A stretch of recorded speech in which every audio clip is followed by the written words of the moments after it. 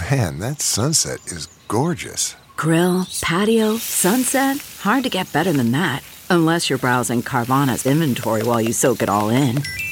Oh, burger time. So sit back, get comfortable. Carvana's got thousands of cars under $20,000 just waiting for you. I could stay here forever. Carvana, where car buying meets comfort, meets convenience.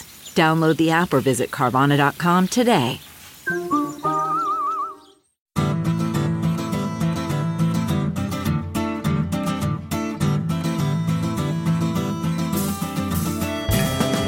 Welcome to the Sinica Podcast, a weekly discussion of current affairs in China, produced in partnership with SupChina. Subscribe to SupChina's daily access newsletter to keep on top of all the latest news from China from hundreds of different news sources. Or check out all the original writing on the site at supchina.com, including reported stories, editorials, and regular columns, as well as a growing library of videos and, of course, podcasts. We cover everything from China's fraught foreign relations to its ingenious entrepreneurs, from the ongoing repression of Uyghurs and other Muslim people in China's Xinjiang region to the tectonic shifts underway as China rolls out what we call the Red New Deal. It's a feast of business, political, and cultural news about a nation that is reshaping the world. We cover China with neither fear nor favor. I am Kaiser Guo, coming to you from Chapel Hill, North Carolina. Today on Sinica, we've got a conversation with Lizzi Li and Jude Blanchette from our NEXTChina conference taped on November 10th. It's a fascinating discussion with two of the smartest folks in the China watching space. Please enjoy. I'm really psyched about this next one because we will be joined by two fabulous guests for what is, in fact, part two of a Sinica podcast that we put out just a couple of months ago, not even quite 2 months ago. I had promised during the taping of that show that we would reconvene this during the NEXTChina conference and that we would revisit some of the same questions that we looked at back then, now that some time has passed. So let me welcome, first of all, Jeremy back on. Jude and Lizzie, please join me on the virtual stage and let's rock and roll. Let's introduce our guests, shall we, Jeremy? Let's do that. Yeah, well, I will go first, and I'll go with Lizzie here. Lizzi Li is an economist turned China analyst and presenter at the excellent Wall Street TV, which is my favorite YouTube channel, certainly my favorite Chinese language YouTube channel. It's called 今日华尔街. By my lights, it is the best Chinese language news to be found in the U.S. No guo nastiness, no Falun Gong idiocy. It's just great. She has been a contributor to SupChina, a very valuable one, and an amazingly keen observer of the Chinese political scene. Lizzie, welcome back. Hello, Kaiser. Happy to be here. Yeah, fantastic. And Jude Blanchette is Freeman Chair in China Studies at the Center for Strategic and International Studies, and he is a frequent guest on our show. He hosts CSIS's excellent Pekingology podcast, and he is the author of China's New Red Guards, The Return of Radicalism and the Rebirth of Mao Zedong. Jude, thank you so much for joining us again. Thank you. It's a pleasure to be here. We should point out that that book is not actually about what we're calling the Red. a different red period.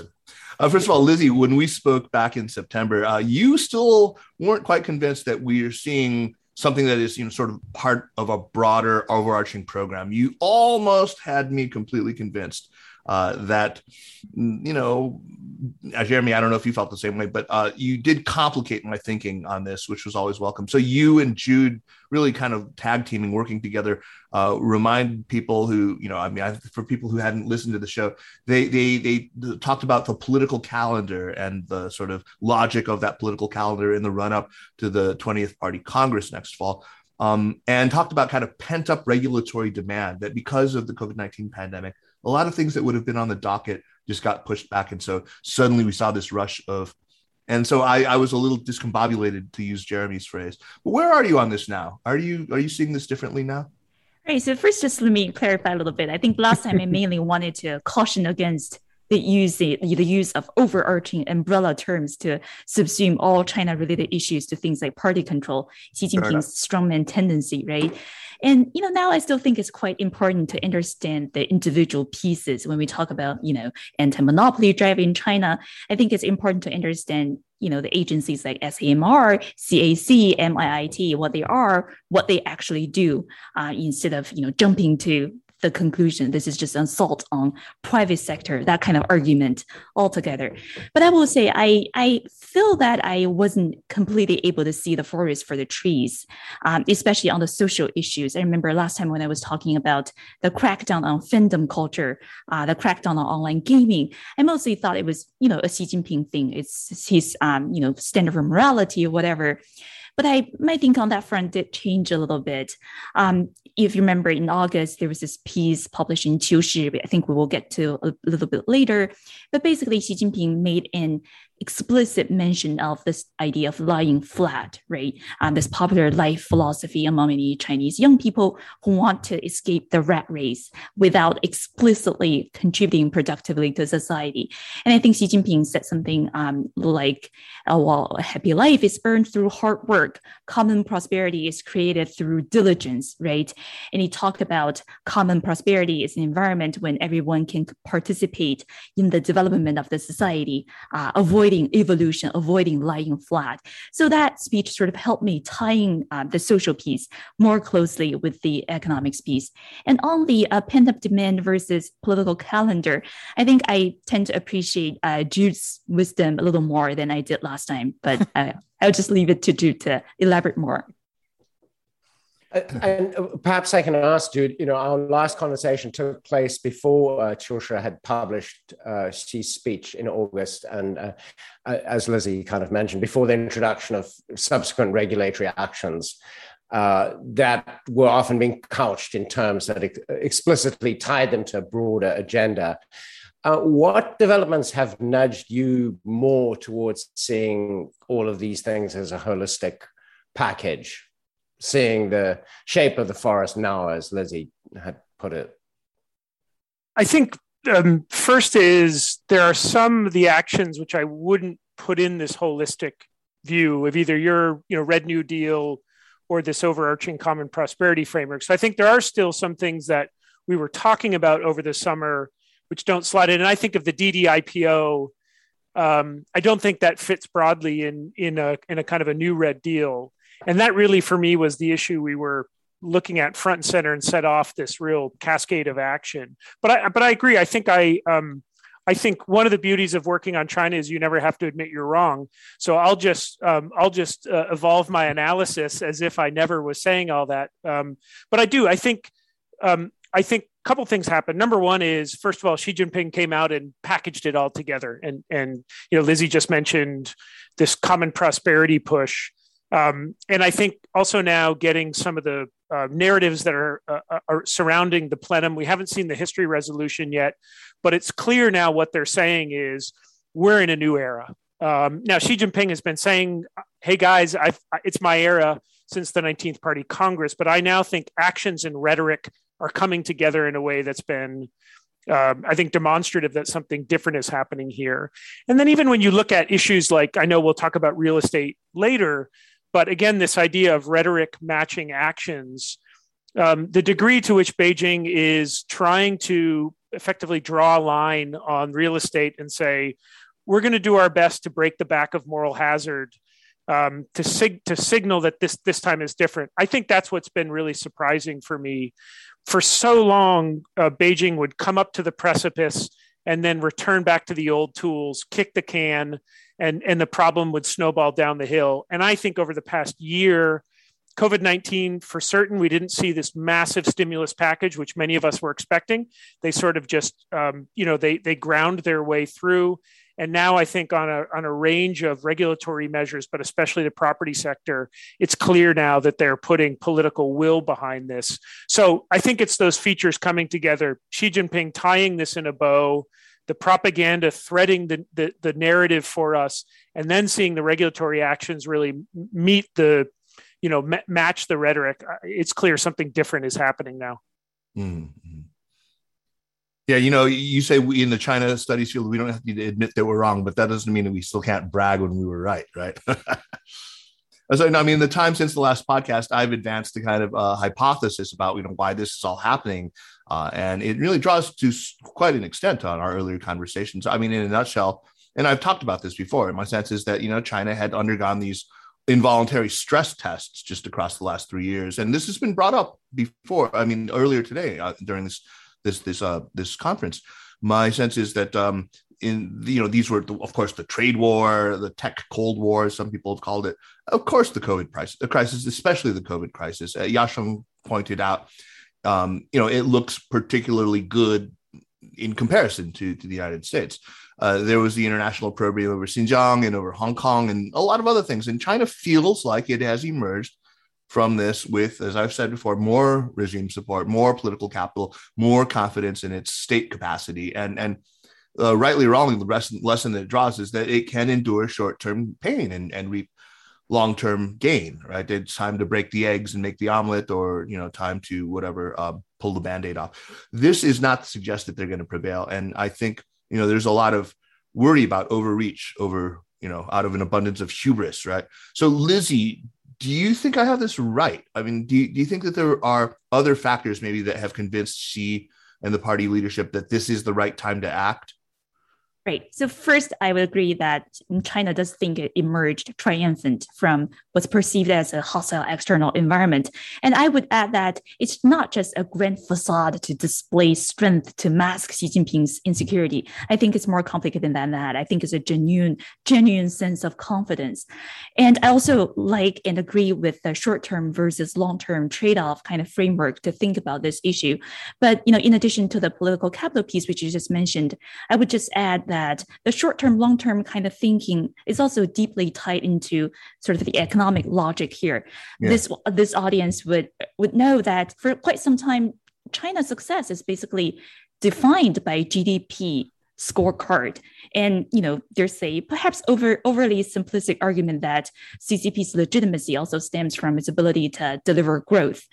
But along that way, sacrifices like, rising inequality, rising living costs, rampant property prices, deteriorating environment, poor social safety nets, they're treated as second-order issues. Mm-hmm. And I think now analysts and economists would agree that common prosperity fundamentally is a shift of priority from efficiency to equity, or in Xi Jinping's own word, previously it was about making the cake larger. Now it's about dividing the cake more evenly. So that's sort of a great way to frame this. But I would also argue that there's also a fundamental logic. Common prosperity is also fundamentally an economic growth concept, in a sense that we're basically trading off short-term pain in terms of GDP growth in exchange for long-term, more sustainable, healthier growth pattern, reorienting to consumption, less wasteful investment in society, wasteful investment, and also reining in rampant debt. So that's sort of the trade-off that we're thinking about. So if I'm the decision maker in Beijing and I've wanted to think about optimal timing, when I'm going to push it through, well, ideally, I would want to do it when short-term cost is the lowest and long-term gain is the highest. So when is short-term cost the lowest? And my argument is that it's really the year post-pandemic, in a sense that, well, first there's a base effect. Last year was crappy. So if you're just doing moderately well this year, your GDP growth still looks stellar. That's just, the artifact of the number. And then there's also a post-pandemic demand surge, what we call reopening effect, right? So when basically all the sectors are opening, it's easy to get that GDP boost. And depending on what kind of analysis you look at, that kind of post-pandemic tide actually give you an extra 2 to 3 percentage point of GDP growth, which, it's a pretty comfortable room for you to maneuver and to sort of push through short-term growth dampening initiatives that could potentially be hard in other times. So I do think, this year of post-pandemic is a year when short-term cost is the lowest. And if you wanted to push through these initiatives without making a dent in your GDP scorecard, this is the right time to do it. In terms of long-term gain, I would argue that it's optimal to do this when the deadlines for deliverables are far in the future. You can do this at the beginning of a 5-year plan. You can do it as the beginning of your term. And Xi Jinping can still harvest the full benefit of the long-term growth benefit, the long-term sustainability benefit that's further down in the future. So, combining those two factors, I would argue that this is indeed the optimal timing for China to push through this common prosperity initiative in terms of lowest short-term cost and highest long-term kind of gain. And also you mentioned political capital. I think, with the sixth plenum, with the historical resolution, this ideology conference inside of the party, Xi Jinping is really taking advantage of inner party utility and unity, and also his moment of maximal political capital. So we've got great timing, and for China, a great name, Common Prosperity. Jude, how do you feel about the name we've been giving it at SupChina, Red New Deal? Is it illuminating or is it confusing? Does it sound too benign or too terrifyingly communist? I guess to show how far I've moved since our last conversation, I actually think it underestimates what's going on here. And I have come to the conclusion, I think now that we're pulling a lot of these threads together, and I think bringing together, I think Lizzi's analysis was very much the analysis of an economist, but it was great. But I think really what she was saying is, for Xi Jinping, the time to push and pay a price is now. But I think more fundamentally what's happening is we're entering an entirely new era of China's development model. And I think this will be seen as profound a shift in the trajectory of Chinese growth as 1992. I wouldn't say 78, 79, but I would say certainly 1992. And I think it's the correlation of an external environment, which is drastically different from what China has experienced from 1990 to 2016. I think a political evolution under Xi Jinping, or devolution, I should say, is probably more likely, considering that he is now going to take a third term. But I think more fundamentally, and Lizzi, I think is spot on, one of the reasons you were going broke for growth in 2005, for example, is you had 15 to 20 new, workforce entrants. Now you're losing 1 to 2 million a year. And the new workforce entrants you have coming out of Chinese university systems don't want to work in low skill manufacturing jobs. They demand higher value add jobs. So when Xi Jinping said in 2017, which I didn't fully appreciate the profundity of this, that the principal contradiction had changed from boosting aggregate productive capacity to qualitative growth. There was a time lag, I think, of 3 or 4 years, but it's finally clear that he's now got the political credibility, and I think the sort of domestic support and the international environment is operating in a way that sort of, I think, boosts his message that, folks, it's time to gird our loins, batten down, and really push through these painful reforms. And what's interesting to me is I remember being in Beijing in 2012, 2013, where there was a view that Xi Jinping might be a reformer. He had the third plenum.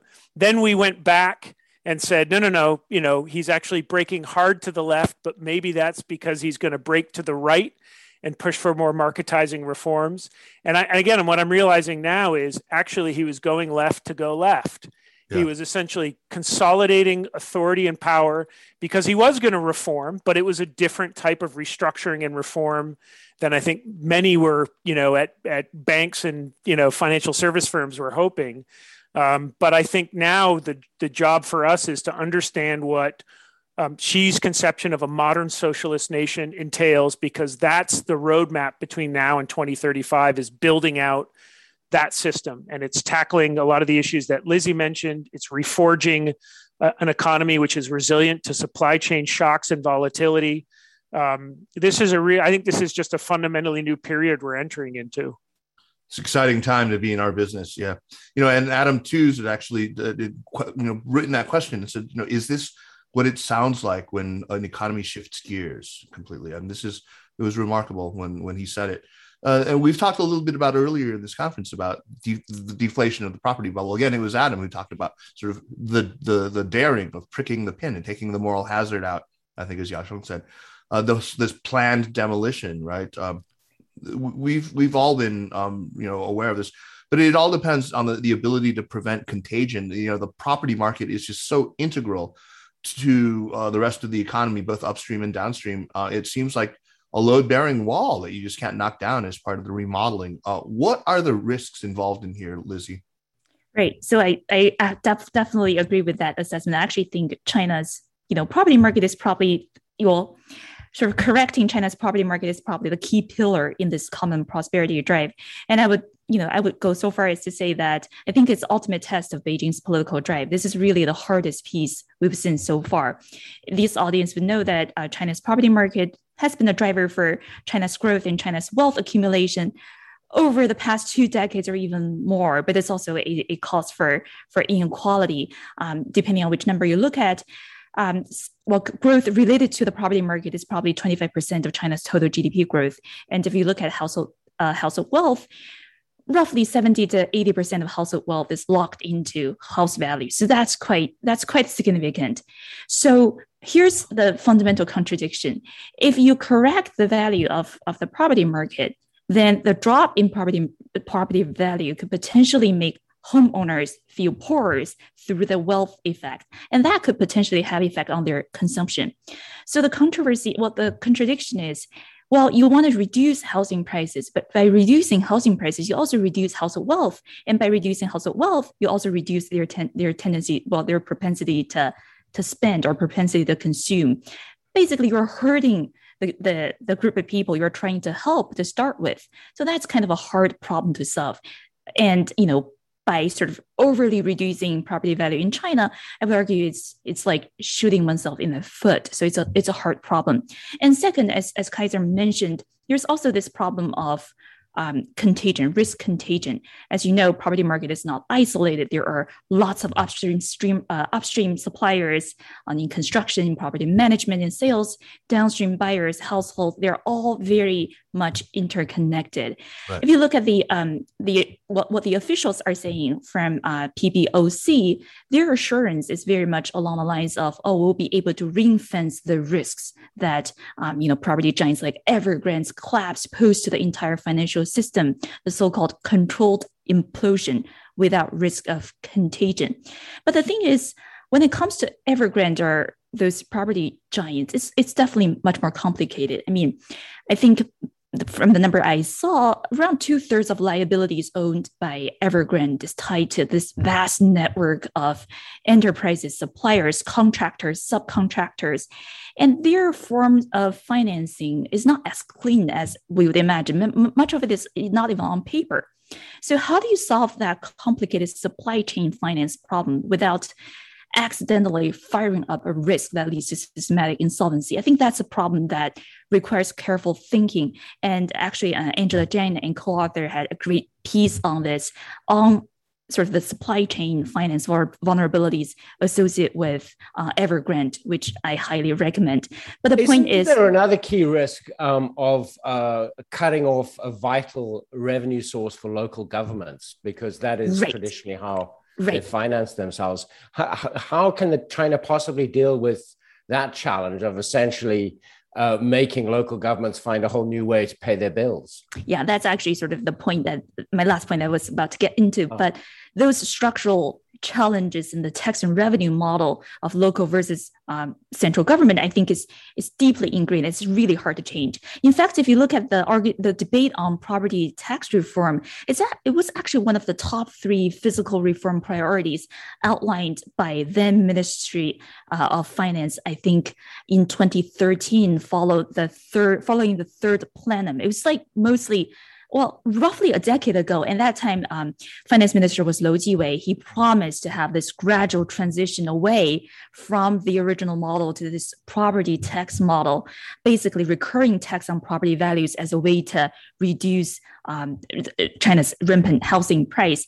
But ironically, local governments basically, strongly lobbied against that transition because, exactly as Jeremy just said, their finance rely heavily on land sales, and adoption of property tax would just impair their infrastructure investment. So how do you actually fix the system? It failed once. Is Xi Jinping going to be successful this time? I honestly don't know, but that's the extent of how hard this is. The party made a promise and didn't realize that. That's such a difficult needle to thread. I mean, it just seems so amazingly challenging. What do you think are the keys, if there's a key to success in doing this and addressing these really intractable, deep-rooted problems? What are some of the things that they need to get right? What do we need to look for to see them, actually have a chance at even succeeding in this? Right. So that's a great question. And, here I'm I would just propose a bunch of ideas. Maybe none of them work. But first, as a former economist, I would say take a more path-dependent approach in the sense that, there are multiple problems. There's solving the tax revenue model problem. There's reducing property value or reducing housing price value. There's the debt problem. There's other kind of related issues related to supply chain vulnerabilities. So I would say figure out which piece to attack first and do it slow and small, right? If you want to do roll out a property tax, probably not a nationwide rollout. First, pick a few, areas to try it and try different magnitudes and try different orders and see how the feedback is. Is the revenue sufficient? And, kind of have that experimental approach instead of a command and control approach, which is what we've been seeing so far. I think that would be beneficial. And second, I would just mention that I think signaling or messaging is incredibly important. And I think the party has not done a good enough job in massaging market expectation.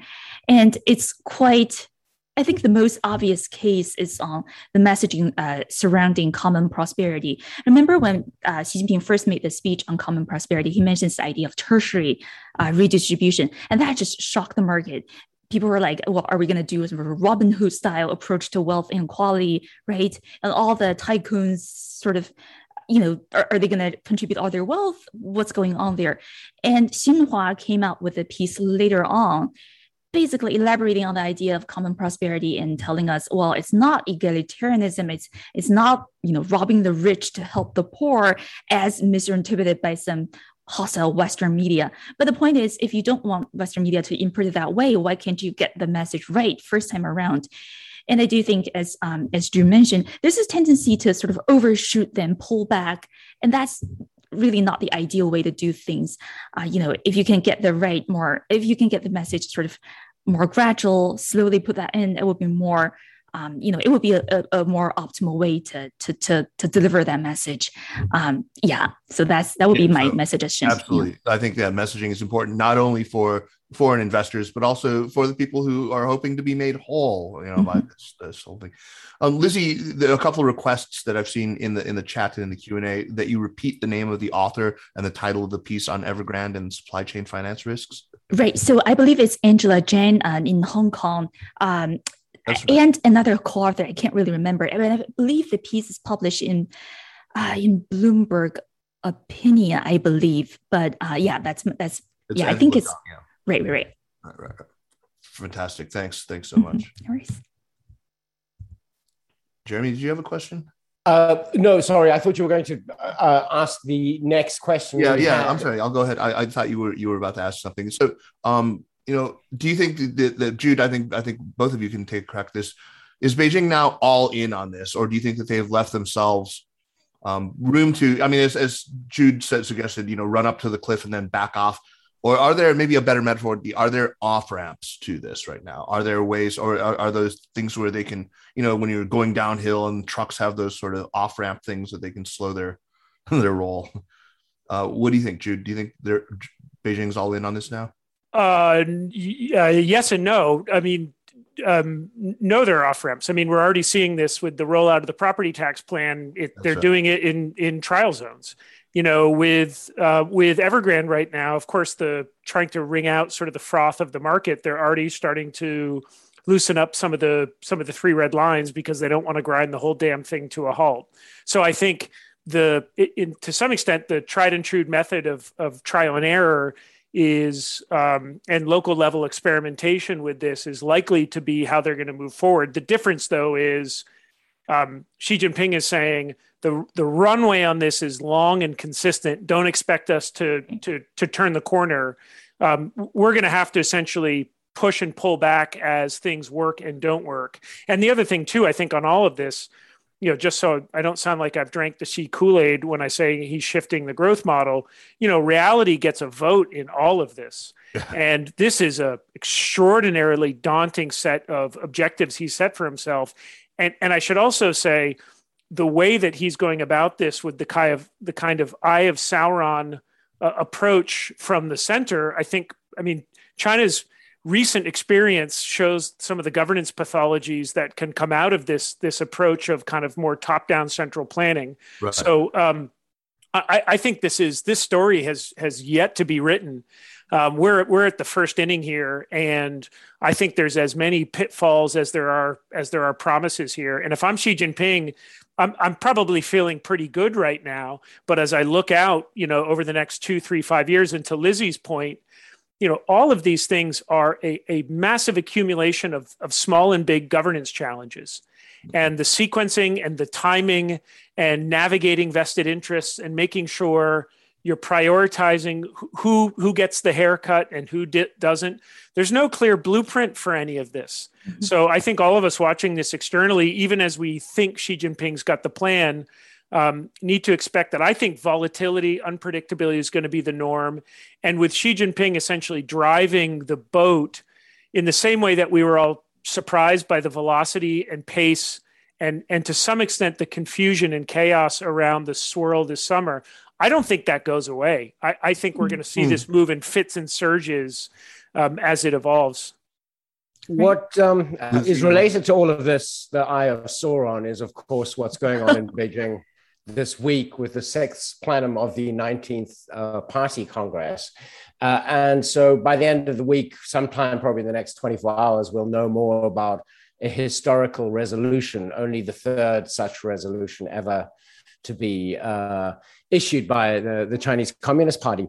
How does this 3rd historical resolution play into the common prosperity agenda, do you think?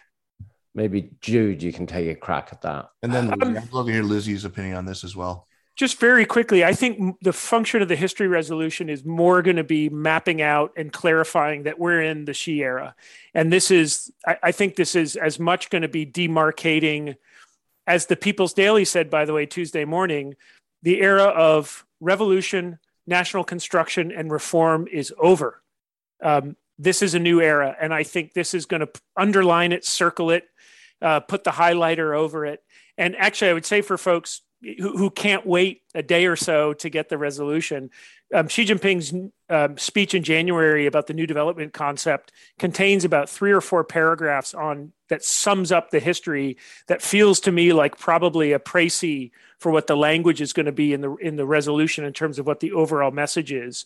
But I think, Jeremy, just very narrowly to your point, I think common prosperity is arguably going to be in here to clarify that this is going to be one of the dominant themes of policy making and messaging to Chinese people. I hear you.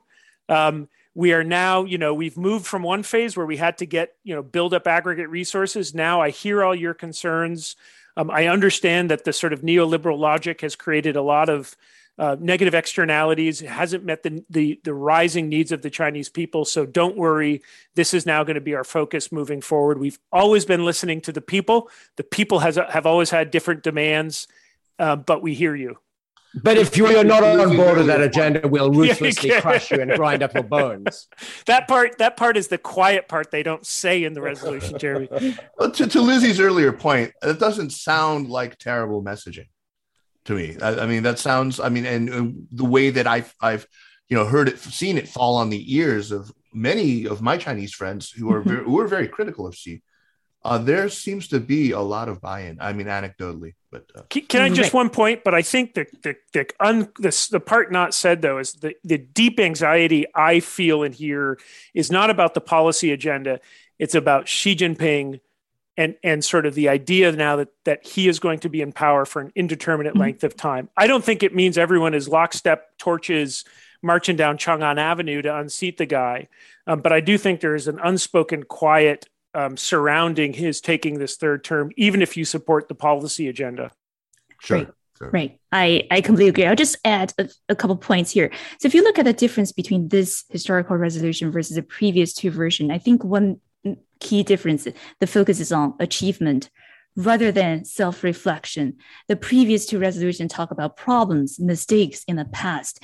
But as we can tell from the title of the 3rd historical resolution, it's going to be about the party's achievement in the past 100 years, and then a forward-looking piece sort of projecting into the future, which no one knows when it's going to end. So I think that kind of, I don't want to use the word hubris, but that kind of confidence, I think there's element of truth, there's element of grounding to it, but it's also kind of, scary. So, from my talking with people in China, I get this mixed sense of, yes, we're stronger. You guys in America did a terrible job during COVID, but there's also this sense of insecurity. So when is the end of it? How is he going to solve the succession problem? So I think there's a kind of a mixed feeling there. And on to Kaiser's question on messaging. Here, I actually agree that the direction of common prosperity is quite clear. I don't think there's any room for change on that. But I did see some what I would call encouraging signs on the willingness to course correct.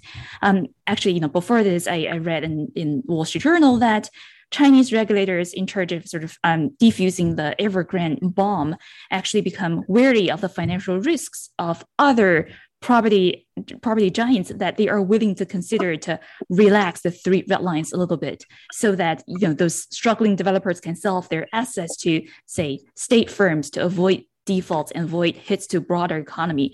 So that willingness to to be a little flexible on the margin, I think, is an encouraging sign, as far as I can tell. Jude, you mentioned right now that they might not be, marching down Chang'an with torches, but can we see cracks? Are they? I mean, people have talked about them with respect to the rollout of the property tax. That is apparently a not entirely popular move. But, is there cohesion within at least the upper echelon of the party leadership right now? Is there any evidence of any meaningful disunity or even dissent? Is that even possible right now?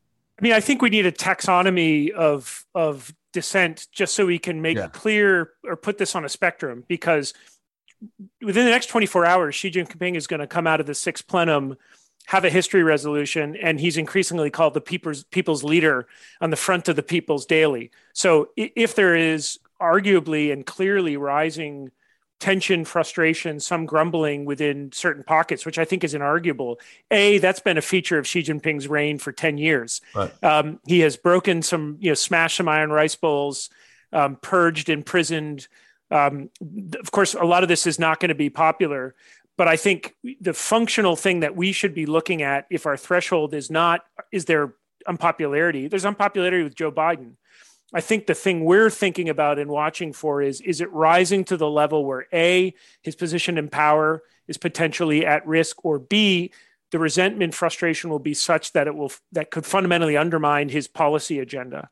And I think the second one is more realistic to me, where we'll see pockets of, Buzowei and all the classic pathologies of governance which get in the way when the center wants to move the localities. But the first one, as I've say now, and I've been saying for 5 years, it's not the droid you're looking for. It's a waste it's a waste of time to be thinking that, he's done it now, because every day, every August this happens around Beidaihe, and every August he comes out large and in charge. Yeah. Thank you guys so much. We're right at time. What a fantastic conversation. It was everything that I was looking for. I think you can see, anyone who's listening can understand why I have just so much admiration for these two, and why they make such a fantastic duo on the set. So, you know what? We're going to make this a regular feature. The Jude and Lizzi Hour is going to, we'll ride again soon. And as we, because this is going to be, I'm going to change the damn name of the show. This is going to be like the Red New Deal podcast. That's all we're going to. Or maybe we can call it exciting new developments in Xi Jinping's new development concept. Jude might like that. Chronicling the new era. Thank you so much, both of you. And I'm going to hand over to Jeremy and make myself scarce right now. The Sinica podcast is powered by SupChina and is a proud part of the Sinica Network. Our show is produced and edited by me, Kaiser Guo. We would be delighted if you drop us an email at sinica@supchina.com. Or just as good, give us a rating and a review on Apple Podcasts, as this really does help people discover the show. Meanwhile, follow us on Twitter or on Facebook at SupChina News, and make sure to check out all the shows in the Sinica Network. Thanks for listening, and we'll see you next week. Take care.